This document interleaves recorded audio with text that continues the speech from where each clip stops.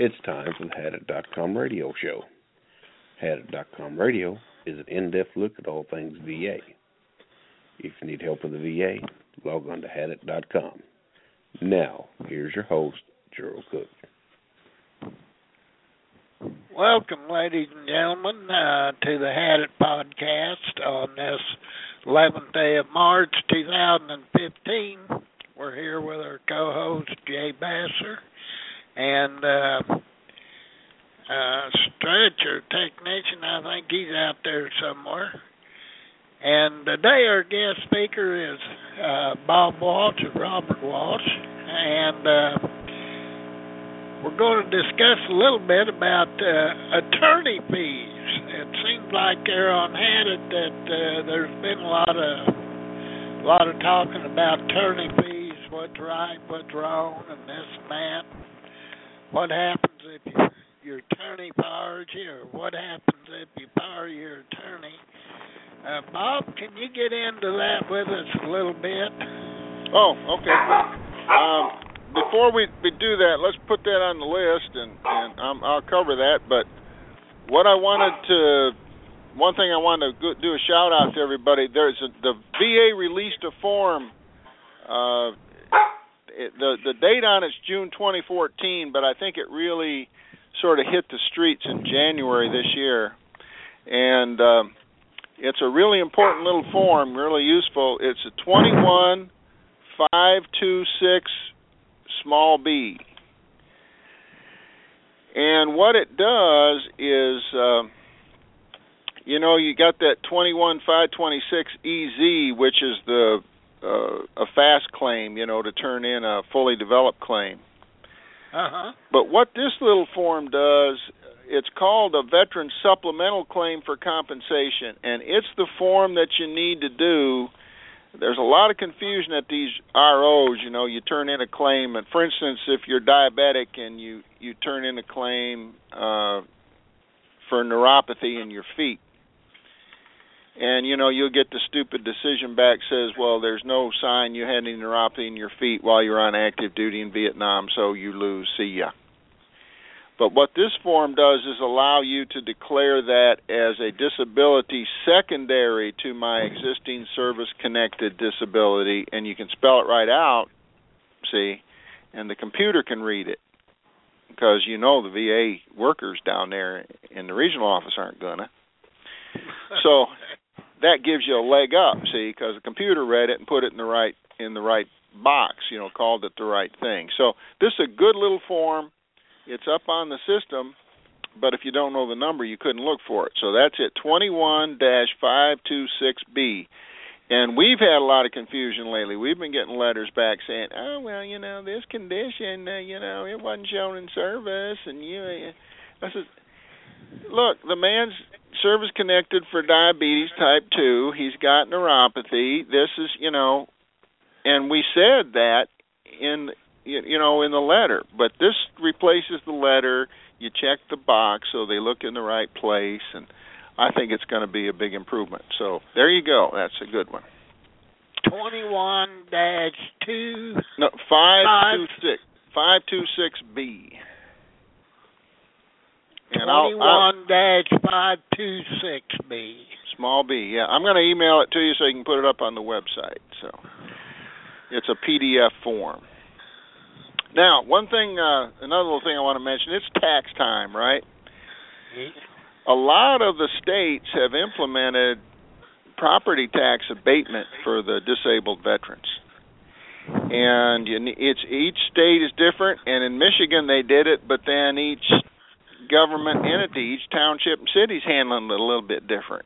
But one thing they did in Michigan, they didn't make it permanent. In other words, you have to go in every tax year and renew it, or it goes away. Now, of course, we feel that for these older veterans and the people that are ill, somebody ends up in a nursing home and forgets to do it or can't get to do it, then it drops off, they lose it. But anyway, you need to check. A lot of these laws are new. Check around because people don't even know about them. So they didn't. We sent every one of our Michigan veterans when the law changed here we spent about $100 in postage and sent everybody a heads up and say, hey, this law's out there. And turns out one of our guys, for instance, he'd gotten remarried. And he'd been married about 10 years. And he went over there to the township clerk to get his tax break, and they said, they shook their head and pointed to the door and said, get out. He says, what do you mean? He says, you don't own this property. Some woman owns it. And he'd never been put on the deed with his new wife. Oh, my So land. they had to come running in real quick. We had to draw him up a deed so he'd get on there and get his tax break. So these little things happen. Of course, if you rent, and you don't get it. But if you do own property and it's in your name and it's your principal residence, now the other deal is, declaring your principal residence. If somebody's got a place out in the country, a farm with a lot of property tax onto it, and some little tiny place in the city with not very much, I might be sort of interested in declaring the farm my principal residence and getting the tax break on that. But that's all strategy you'll have to take up with your tax people. The other thing I want to do is a little heads up that I tell my folks is they ask about, well, do I have to file income tax? And compensation money is totally excluded. It's excludable income. It doesn't count as income under the federal income tax. But here's what I tell them: file your taxes every year, especially the younger folks, because that if you go to get a loan, and we have that problem around here all the time because we're being a small business, we're self-employed, and when we go to get a loan, we have to come in and give them 10 years of our back tax filings and the birth certificates for every child ever born in our family and all kinds of stuff, because we're a small business and we don't have a work history. We're not working for a company or something like that. So it's best to file that federal income tax, even if it's a one-pager, an EZ, but just to have something in there, and it helps build up your credit score too. So that's another reason. All right, now let's also, another little thing came out in the news. This did you guys see this deal on this manager down in Indianapolis that was sending around the email of the making fun of veteran suicides? Sure did. Yeah. Oh, okay. Well, bad. Somebody sent me an indication that the national commander of the VFW was asking that person be terminated. Now, my late father, my late mother, and I have all been at one time or another VA employees. I was a VA staff attorney for a couple of years. My mother was a service chief, a physical therapist, and my dad worked as an aide at the Battle Creek VA back in the 40s, right after the war. So we're kind of a VA family. I mean, I've been around the VA, and it's not about political correctness. Some people are gonna be howling and saying freedom of speech. When you take a paycheck from somebody, you sort of give up a little bit of freedom of speech. So if you want to stand there and if you want to criticize GM, for instance, maybe you want to sit around at the poker game, on Wednesday night and say what a bunch of idiots run the plant amongst your buddies, that's fine. But if you want to put it on an email, on the company computer, and somebody notices, they might whack you. You might get handed your pink slip. And you can't really be too unhappy about that. But again, it's not, to me, all this kind of stuff is not political correctness. That's not what we're saying. We're not saying that you can't criticize the VA. I've defended whistleblowers. I love whistleblowers. I think that internal criticism is the best kind, because it's really the most focused and most informed criticism you're going to get is from the people inside trying to make the organization work better. But that's not what this was. And so, to me, that this is something where somebody ought to be terminated forthwith. You'll hear everybody talk about, well, there's all kinds of protections, and you've got to go through all these procedures and everything. And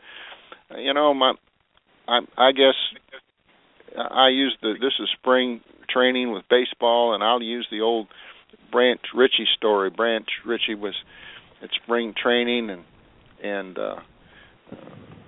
he had a boy on the team who was sort of slowing down, come to the end of his career, and he called him over. He says, "Bubba,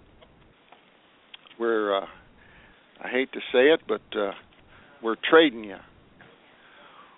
"Well, Coach, who you trading me for?"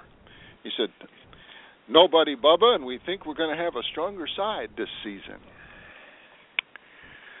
So maybe they won't trade her for anybody, and they'll have a stronger side.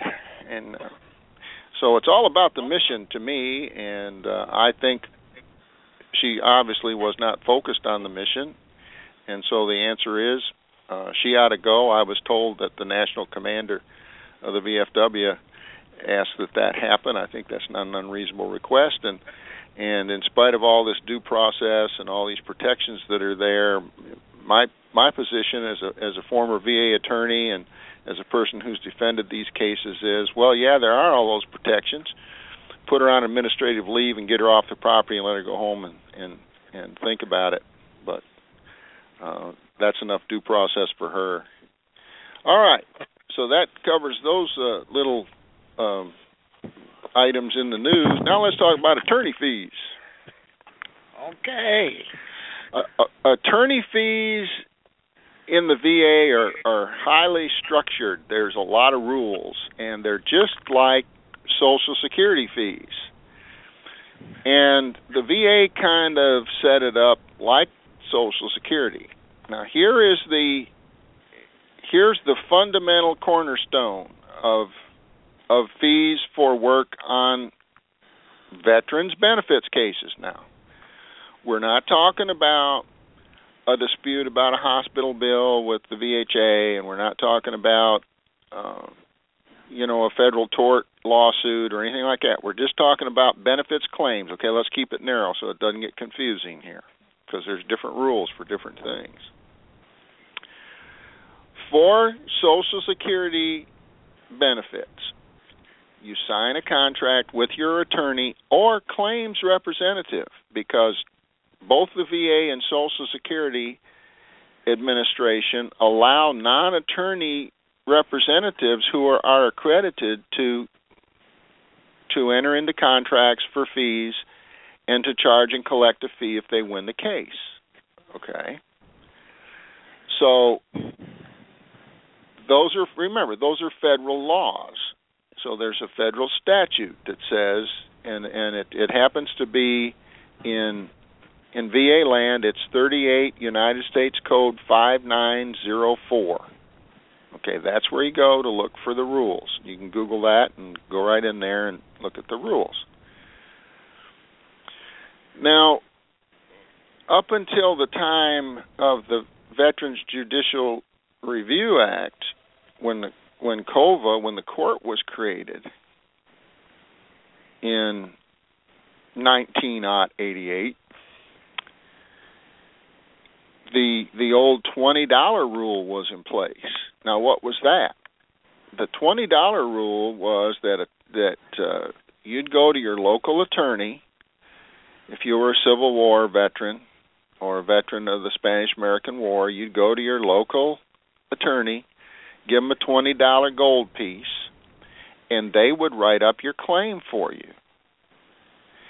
And these claims each had to go through Congress and be a little bill. They were actually each person had a little bill.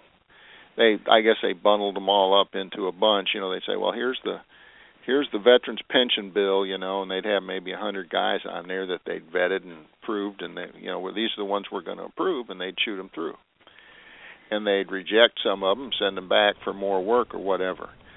But that was a $20 fee that you could pay the attorney or somebody to help you write that up.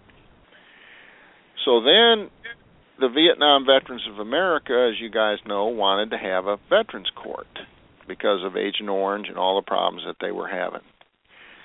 The American Legion, I understand, didn't want to and fought it tooth and toenail. They wanted to have the other service organizations, the older ones, They wanted to have the VA be a department of the government, to have a secretary.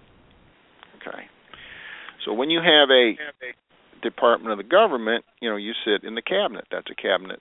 So they were going to elevate the administrator of the VA up to secretary level, and of course create a command staff and spend a lot of money. But the Vietnam veterans said, we want this court. We think this court's going to do more good than having a big title and having a big fancy staff at 810 Vermont. Well, Congress decided that they'd do both. So in 1988, they did both.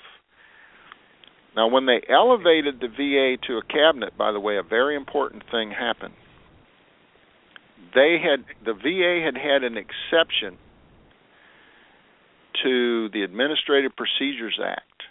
They weren't controlled by it, which means that they could make up rules internally whenever they wanted, and they didn't have to publish them in the Federal Register and do all this notice and comment rulemaking, where you guys have sent, letters in and complained about proposed regulations and things. They didn't have to do that. They could just do everything in secret, and then just, these are the rules.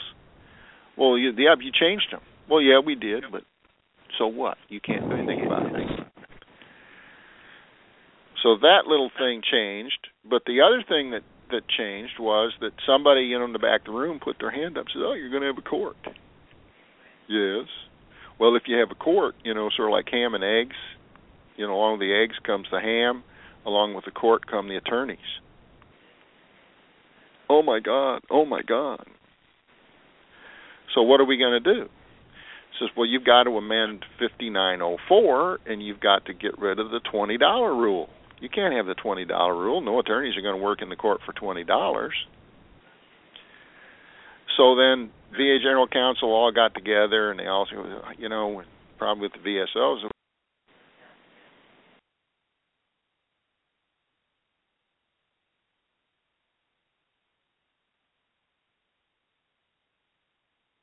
course, you had to. You can always act pro bono. An attorney can always volunteer their services. So if an attorney's volunteering their services, they can jump in and they can volunteer their services anytime, anywhere. It's fine to give your time away. Nobody cares about that. But if an attorney is going to charge and collect a fee, they have to be admitted to the Veterans Court. They have to be in good standing, and they have to enter into a fee agreement, a written agreement with the veteran. And my fee agreement runs on for 7 pages, and most of it's just blah, blah, blah stuff. But some important things that are in mine that are mandated to be in all of them is that I can fire the veteran at any time, and the veteran can fire me at any time. Also, there's a paragraph in mine that says if I file a new claim for you, I understand that I'm working for free. So we have had people come in here. I had a Beirut Air Force veteran, and he came in here. His mother and stepdad brought him in here, and he had never filed a claim. And we took all his records and worked it up, and we filed his claim, and in 11 months we got him 100%. But it was a new claim. There had not been a notice of disagreement filed on it, and I think it was just before that law changed anyway. We'll talk about that in a second. So I didn't get any fee on that. But I'm a big boy, and I knew that going in. I knew that, but this young man needed help, and we helped him, and we took care of his problem. So you can get into situations with these new claims where you can't get paid. Now, another situation, of course, is you do all this work, and the veteran dies. And again, I'm a big boy. If I work for a sick veteran or an older veteran, I know that there's a chance that the veteran's going to die, and that's going to be the end of it if they're not married. I've had them where they died. They were about to get a lot of money. I had a county service officer who told a widow, a World War II widow, not to keep going on the claim, and I was about to get $250,000 for the family. And so they stood down and closed down the claim. Well, that's their business, I guess, but I thought it was kind of foolish. I didn't see where signing your name and dating the line on a contract to allow me to continue could possibly be an onerous burden on this widow lady, and I thought that maybe the family could have used the $250,000 they cheated her late husband out of, but apparently not.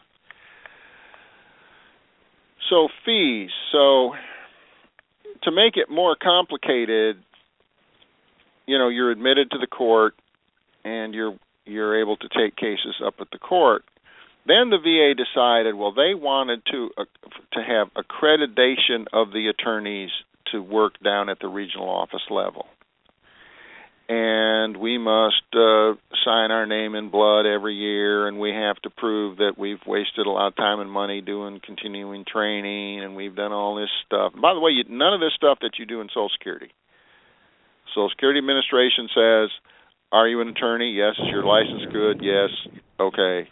You can represent people. If you win, you can get paid 25% up to $6,200 or something.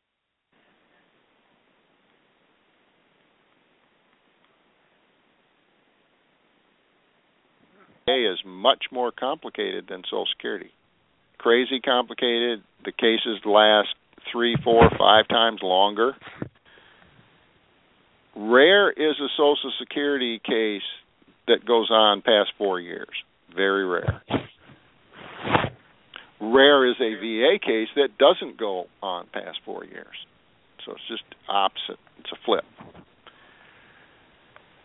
Now, so what kind of fee agreements can you get into? There's 2 basic kinds. Well, there's 3, because some people are working for universities or nonprofits or something, and they're working for free. They're working pro bono. Okay, boom. They're working for free. Maybe you have to pay your expenses. Then there's people that set it up so that the VA withholds the fee. If you win a fee, the VA holds it in escrow for 60 days, and then so there's a chance for the veteran to come in and protest that fee, and then you get paid. The other type of fee agreement is a standard 1/3, 33 1/3%, a contingency fee agreement. Just like if you go down to the personal injury or medical malpractice lawyer, they're going to charge you the same thing, standard third. The VA General Counsel says, we're not going to withhold that because that's too much money. But it's legal, and the courts have said that that's a reasonable fee. All the courts have always said a third is a reasonable share. So we'll allow that, but if that happens, the attorney has to go chase that money themselves.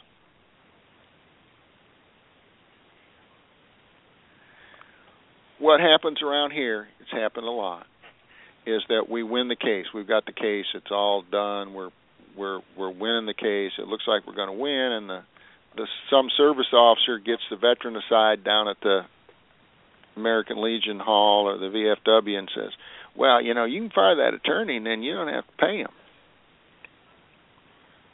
Okay. So they send a letter down to the regional office and they fire me. Of course, they don't do me the courtesy of sending me the letter. So I call in, to work on the case, and they say, we can't talk to you about that case because you've been fired. Oh, well, that's interesting. So then we send a letter down to the attorney fee coordinator at that regional office, and we say, hey, I worked on this case for 5 years. And I think this case is about to pay, and if it does get paid, I'm reminding you to go back and take a look and see if any of that money is for me. And very often it happens that they go and look, and they say, look, the attorney filed claims for you. Some were granted and some were denied. He didn't get paid on those. And then he filed the NOD, and he did all the work, and he did your hearing, and he took you up to the board, and he won at the remand at the board, and now it comes down, and it's about to get paid, and you fired him. But guess what? We think he did that work, and we're going to pay the attorney. Now, there are attorneys that get into the case, and they haven't been in the case very long, and all of a sudden the case pays, and they haven't been in it very long, and they get paid. Well, okay, that happens, Then there's the cases where the guys think, oh, I won't hire the attorney. I'll do this myself. I just had one of those guys call in here the other day. Well, remember, I talked to you 6 years ago, and I decided I was going to do it myself. And I says, yeah, how's that working out for you? He says, I lost on all my issues.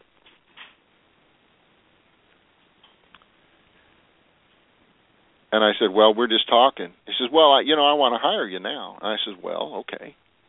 I'm 66 years old. I says, if you want to hire me, you better do it real skippy, 'cause I'm not going to be around here in 6 years.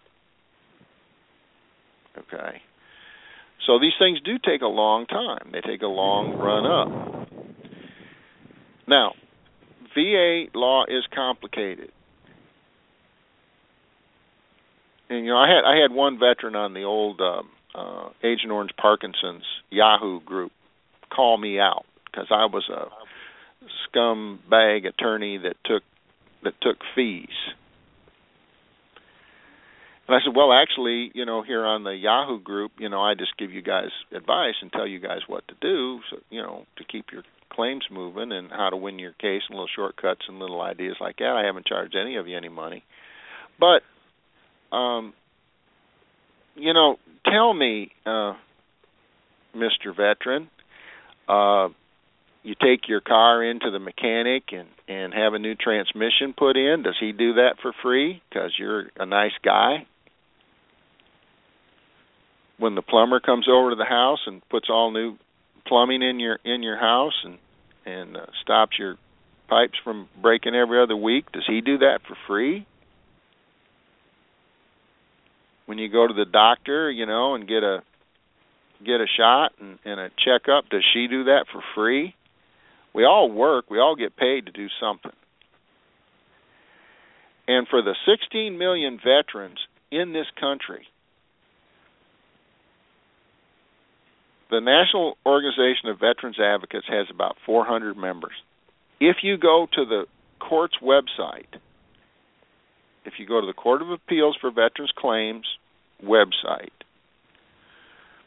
there's a link right on the home page. There's a link that says practitioners.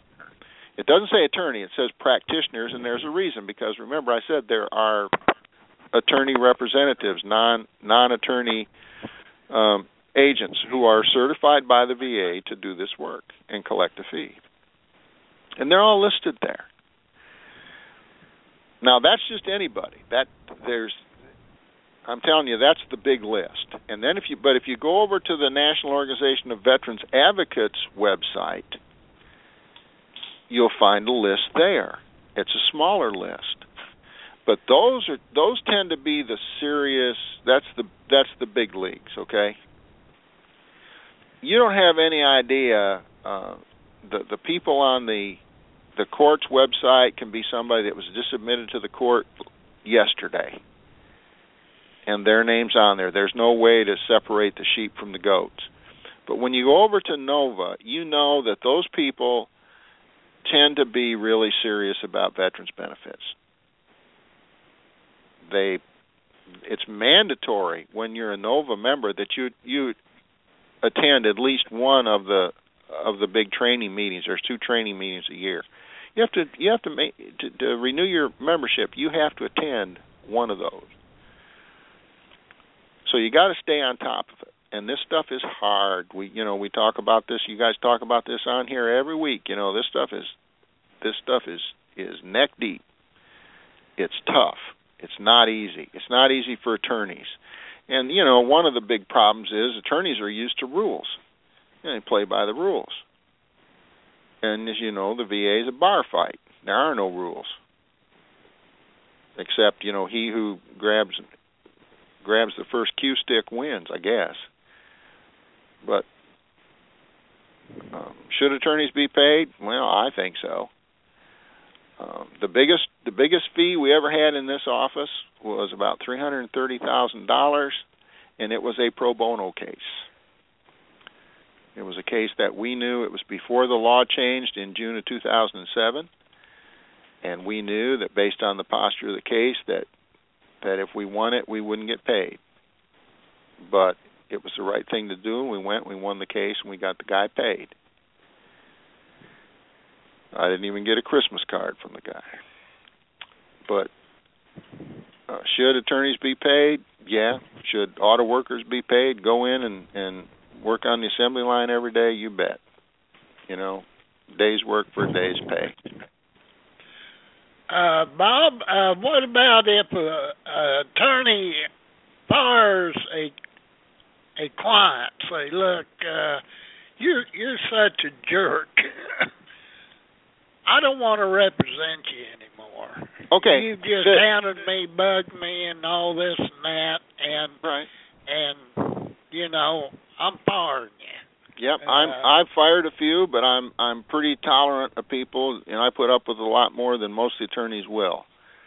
But at some point in time, and I had to fire a guy one time. I got him to 100%, but I think he had a lot of back pay coming. But he would call 5 times a day. I already had him to 100%. That was the first thing I said, right? So here's a guy who's 100%, and we're working on his retro. We're trying to get him a little more pay on a Q claim. And he's calling 5 times a day, and I couldn't get any work done. And I ran him off. A lot of the attorneys, when they get you to TDIU or 100%, you're gone. I stay in the cases, and especially for the married fellows, I stay in trying to get them up to 100% because, as you guys know, TDIU often won't translate into widow's benefits. And if a guy's got, like, say, 70% for PTSD and he dies, and he's only had that benefit for about 5 years, he's running a big risk. There's probably, it's almost a sure bet that the widow's not going to get DIC. So I stay in those cases even though there's not a potential for them to make much money. We stay in. And another thing that's been going on is the VA has been on this reign of terror, this jihad against the guys, the vets with TDIU, sending out that 214140 form.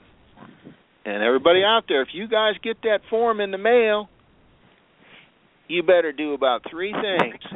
Fill it out right away, make yourself a copy, and send it in, fax it in to the web portal. You know, either if you're on the east side, you know, in Noonan, Georgia, if you're on the west side in Janesville, Wisconsin, and then send it in to your portal, to your center, via certified mail return receipt.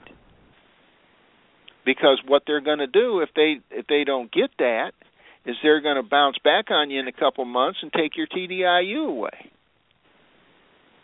And then you'll be chasing the horse out across the desert for a couple of years to get it back. Take that serious. It is serious business. Well, we've had about 6 or 7 of these come in where the form was never sent to the veteran. And then they get a proposal to sever. We sent you the form, and you didn't fill it out and send it back to us, so we're going to sever your TDIU, buddy.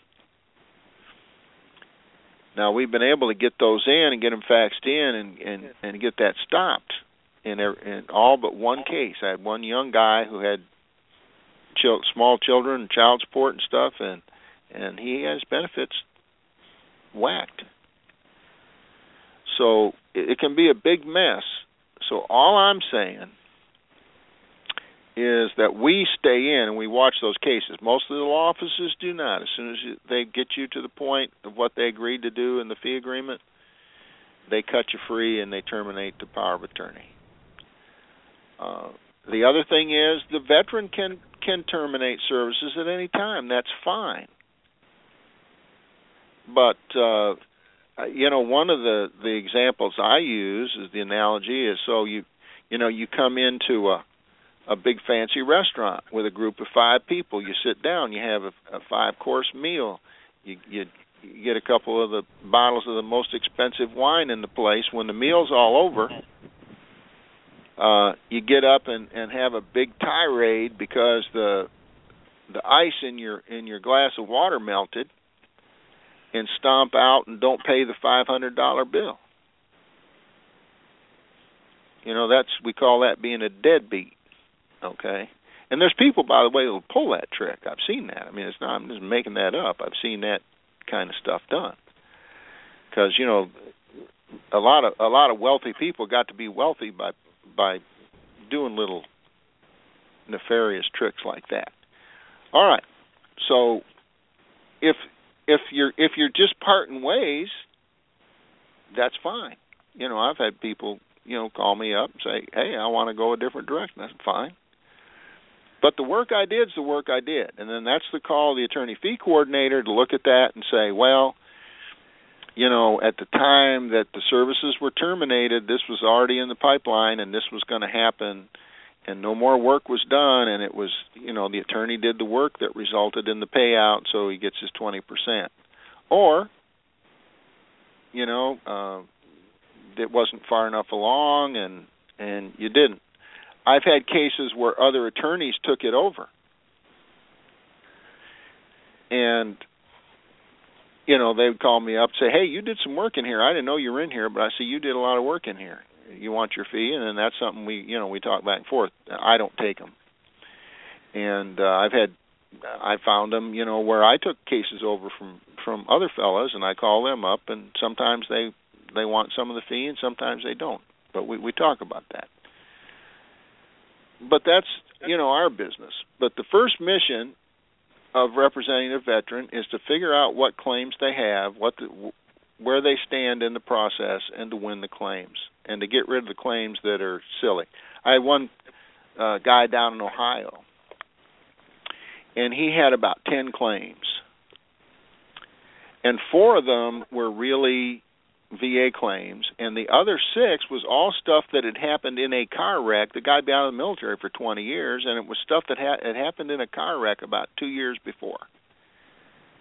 And this wasn't a pension claim, it was a comp claim. I said, "What's this stuff doing in here?" So I told the guy, I says, "Here's what we're going to do. We're dropping all those claims because there's just dust up in the air, just muddying up the water, and get them out of there. And then we're going to work on these claims here. And this is what we're going to do, bing, bing, bing." And I did all those things, and I got it going along. And I didn't hear anything about that case, and I didn't hear anything about that case. And we finally went and checked into that case, and Cleveland said, "Oh, you've been fired, son. You're out of it." I said, "Okay." So about 3 years goes by, and late last year, about October, that boy's wife calls up in here. "Oh, we lost at the board. Will Mr. Walsh represent us?" And the secretary said, "No, I think he's busy for about 3 lifetimes. He's going to be tied up for about 300 years. So, you know, you might be able to cut a few corners. You might be able to save a buck or two. Here's what I tell prospective clients. I says, "Right now, buddy, you got 100% of nothing. And the question is 80% of 100% better than 100% of nothing?" Now, there's another myth going around, started our local DAV guy. He was a big one for this. "Oh, well, you know, the attorney's going to get 20% of your monthly check forever for the rest of your life." That is horsepucky. That is absolutely false. The attorney gets paid 2 things. The expenses of the case. Now, the expenses of the case around here sometimes are getting an IME, an independent medical evaluation from an expensive doctor. Sometimes $1,000 or $2,000. But before we do that, we talk it over with the veteran, right? and paying your postage and paying for copies, and sometimes we have to go out and buy these private medical records. I've spent $400 in a case going out and getting private medical records and getting them in the file. Because if they're just out there and they're not in the file, they don't do you any good. You've got to go get them, and you've got to turn them into the VA. And the VA says they'll go get them, and they never do. So again, waiting for them to do it is waiting forever. So you got to get it done. And the first thing we do when we get into a case is we go digging around, making sure we've got all the private records and military records and all the different VA medical centers around the country, and we've got all that stuff put into the claims file where it can do us some good. So that costs money and costs time. So we got to get paid back for that. And once you've done that, maybe some travel expense to go to Washington or come down to a hearing at the regional office, some gas money or something. But outside of that, those are your expenses. And then there's the fee. I do the 20% fee, and I let the government hold it back. Sometimes the government files up, they don't hold it back. Sometimes they don't tell us. And they don't always agree with us that a fee should pay. Sometimes we get into a dispute and it ends up going up on appeal. Some of the attorneys collect their own fees. They figure out what the 30% is, and they work with you, and then they go and do that. I'm a small office. It's just me and the one part-time assistant. I can't do that, so I let the government fuss with it. So that's what's fair. Now let's talk about the big scandal here in town. We ended up in the Stars and Stripes here. Our county service officer. The county in Michigan, each county runs an office, a veterans office. They screen cases and help with that, and then they're supposed to refer them on to the various service officers. In this case, our guy was telling people, well, the attorney, there's the local NBC affiliate, WOTV, got 29 pages of emails. This guy was using the government email, talking to veterans, negotiating to get paid for doing the veterans work. Well, he was being paid $65,000 by the county to do this work. He wasn't supposed to be charging them anything.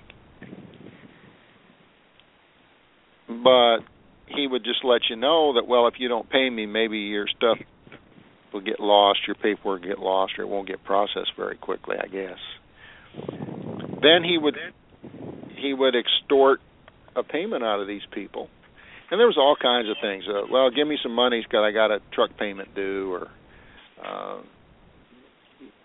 pay me some money, and I won't charge you 20% like that evil greedy attorney. I'll just charge you 10%. Horse trading, negotiating. Now, this guy also, one of the downsides of this little scam was that he didn't want. He would look at these cases and he would skim the cream. He'd look at the cases that looked like they had a real good chance of winning. But here in Michigan with Detroit, what happens is often, for instance, a PTSD claim on the first round, you might only get 50%. So then you need to appeal, right? Well, he would appeal that and see how he did at the next level. But then if you needed to go to court, if he saw where an attorney was going to come into it or a service organization was going to come into it, he would tell you, well, you shouldn't appeal because that's as most they're paying for that. You forget about it, because he didn't want anybody finding out that he illegally charged a fee. Well, finally, he told this widow lady who was trying to file a DIC claim that she had to pay him, and she said, I don't think so, and she went to the NBC TV station. Their investigative team went into it, and they went out there, and this guy's got a nice big house, and he's got a Bentley sitting in the garage. Wow. So apparently, this work is a lot more lucrative than I had come to understand. See, because I got a rusty old 2006 Ford, so apparently I'm not doing this right.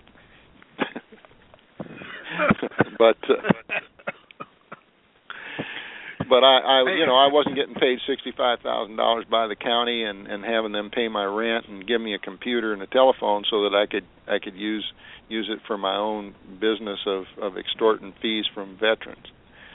But anyway, somebody said, "Well, do you think he's going to go to prison?" And I said, "Well, I don't know. I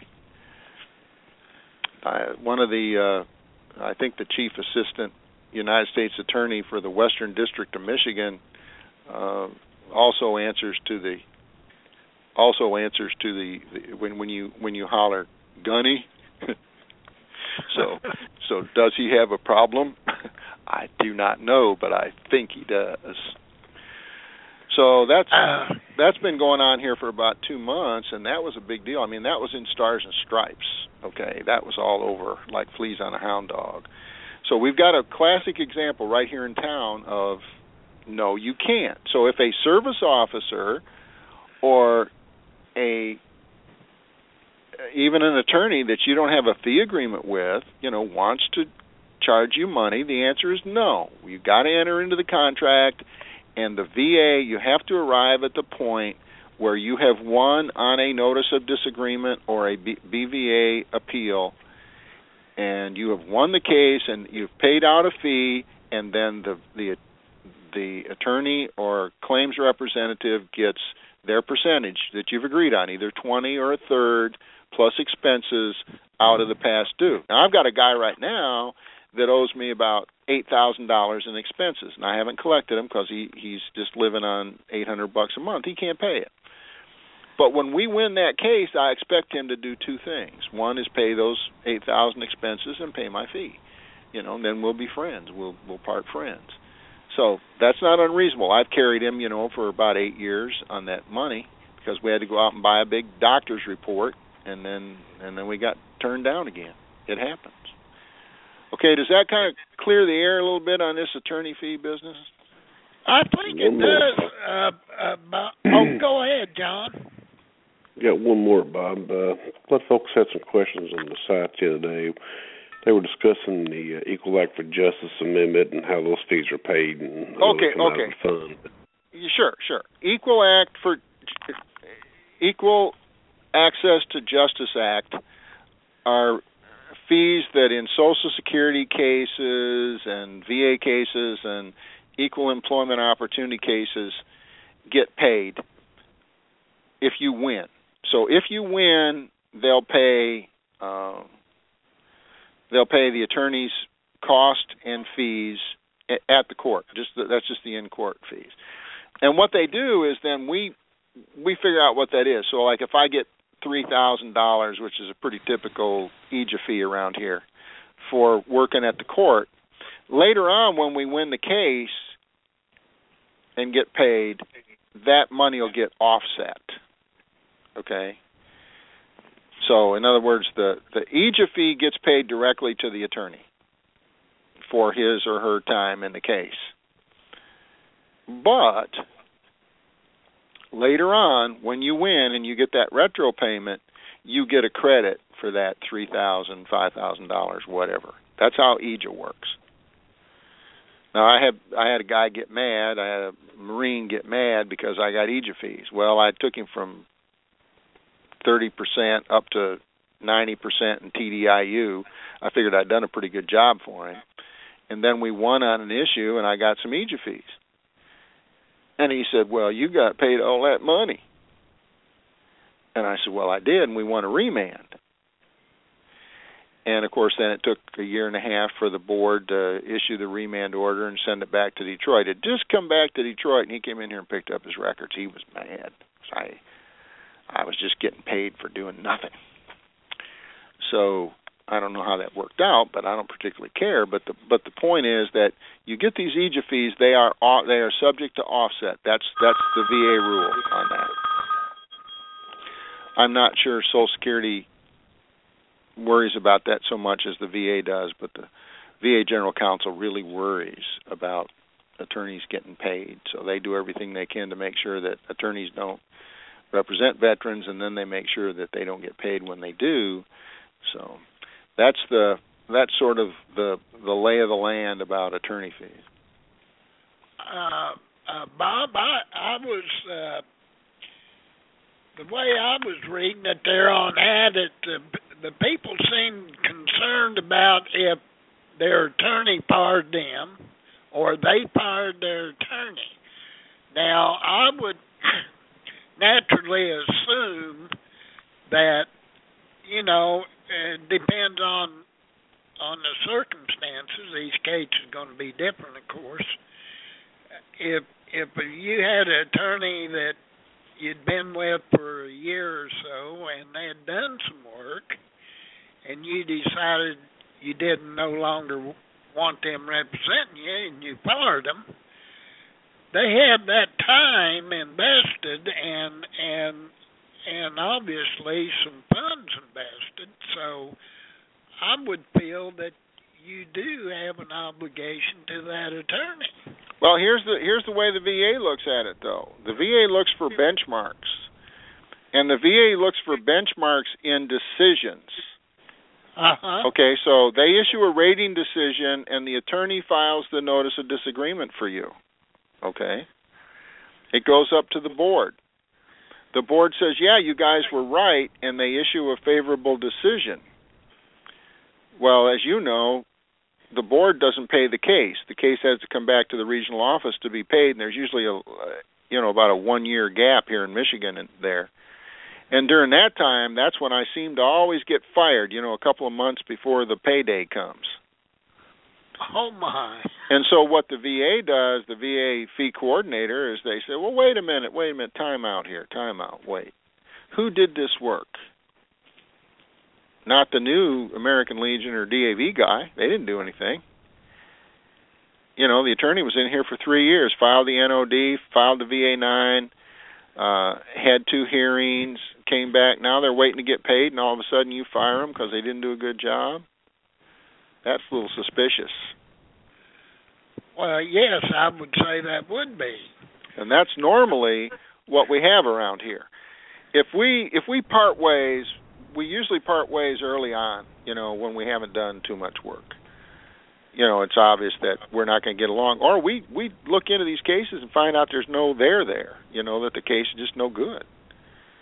I've had some fakers come in here. If I find a phony, I'm telling you, I'm firing them. They're out of here, okay? And I've had a few.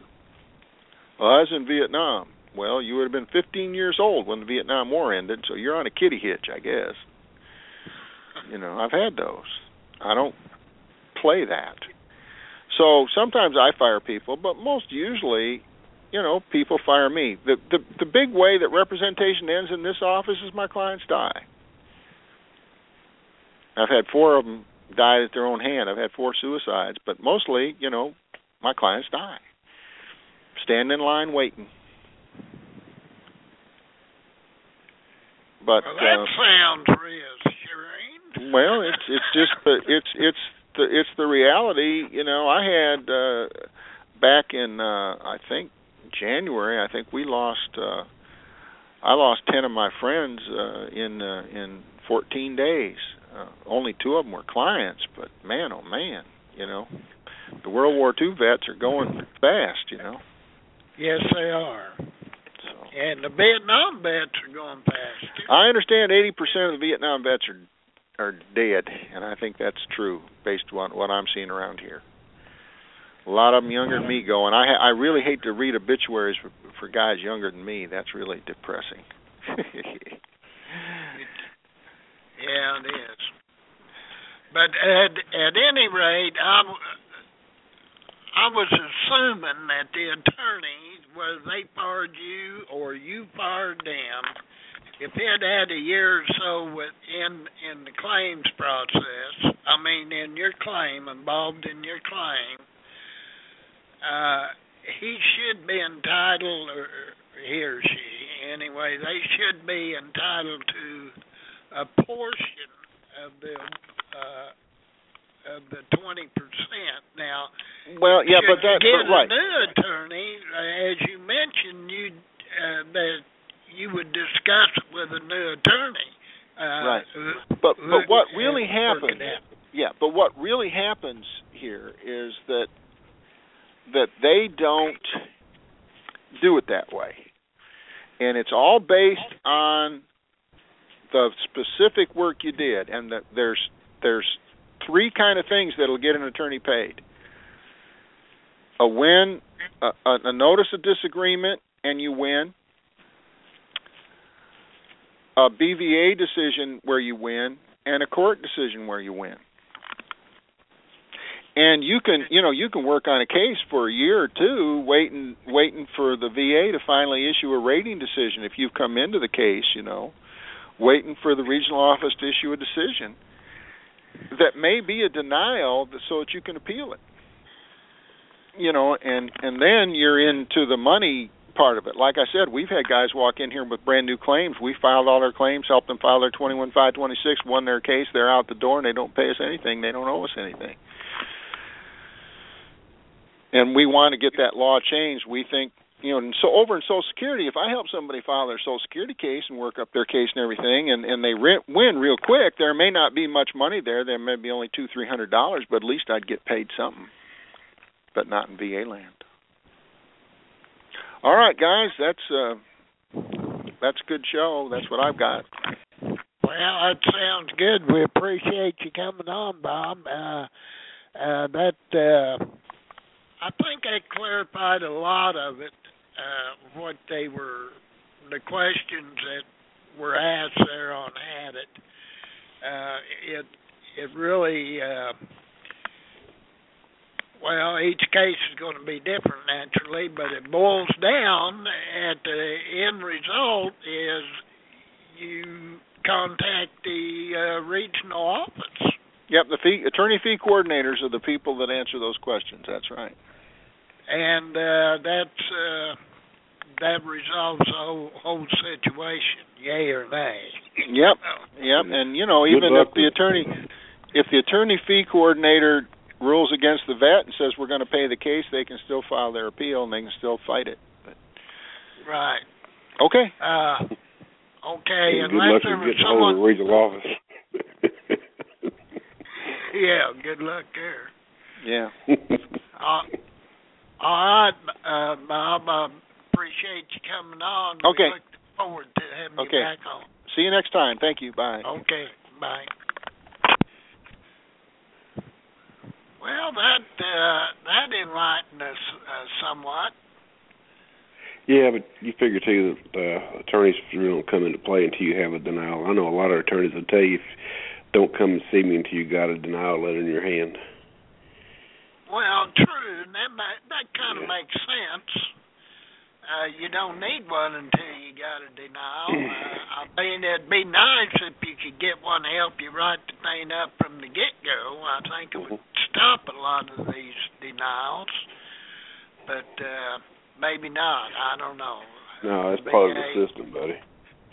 Yeah, it's by design that a veteran's going to have a rough road to hoe, and that's the VA alphabet, Gerald. Yeah. You know the VA alphabet, A9, B9, C9, and D9. Yeah, I hear that. But it is time-consuming, and it's not going to happen overnight. And people filing a claim just realize that. It's a time-consuming procedure, and the VA don't make it any easier on you. I understand some of the newer vets coming back from the Middle East. It appears that the VA has advanced theirs, jumped theirs over the ones that were already in the system, and doing something with those veterans. Well, Gerald, it's a timing issue. You know what I mean? Look at Vietnam. It ended in 1975, right? Yeah. We didn't get the NEMR decisions till when? The 2000s, 2005. Yeah, something. So was it 30 years? So you figure about 30 years from the time that war's over till these guys start getting them. Yeah, it's and like he said, 80% of the Vietnam veterans have already passed on. That's horrible. Yeah, well, anytime you cook something, let alone it tenderizes real good, the meat gets real mushy and tender. So they're cooking, now they're going to start cooking the Gulf War vets the same way, because they'll let a bunch of them die off. Same way with Project 112 and Shad. Yeah. You know, we're not going to do anything, so, yeah. They're forgotten. That's exterminated, I guess you could say. Well, that could be a word used in that area, but it's just, I guess they want to get the numbers manageable before they can pay anything.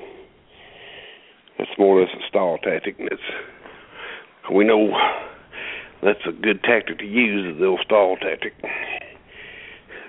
Well, delay is the same as denial, so they delay as long as they can, and they know the percentage of veterans that's going to pass away, and at least now the spouse can continue on with the claim.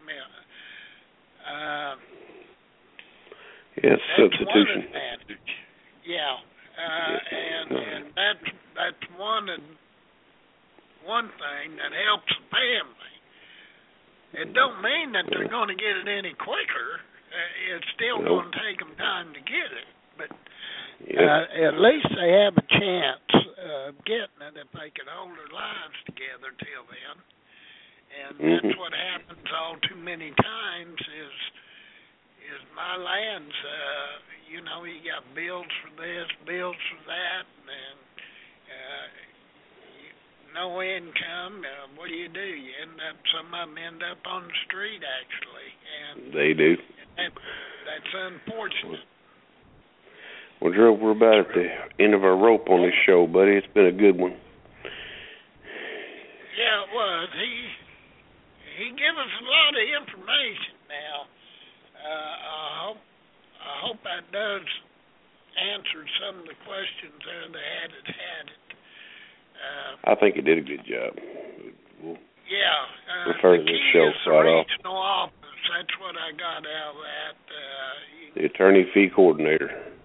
Yeah, I think that's the key if you have any serious questions, because every case is going to be a little bit different. Good luck getting a hold of them. I hear that.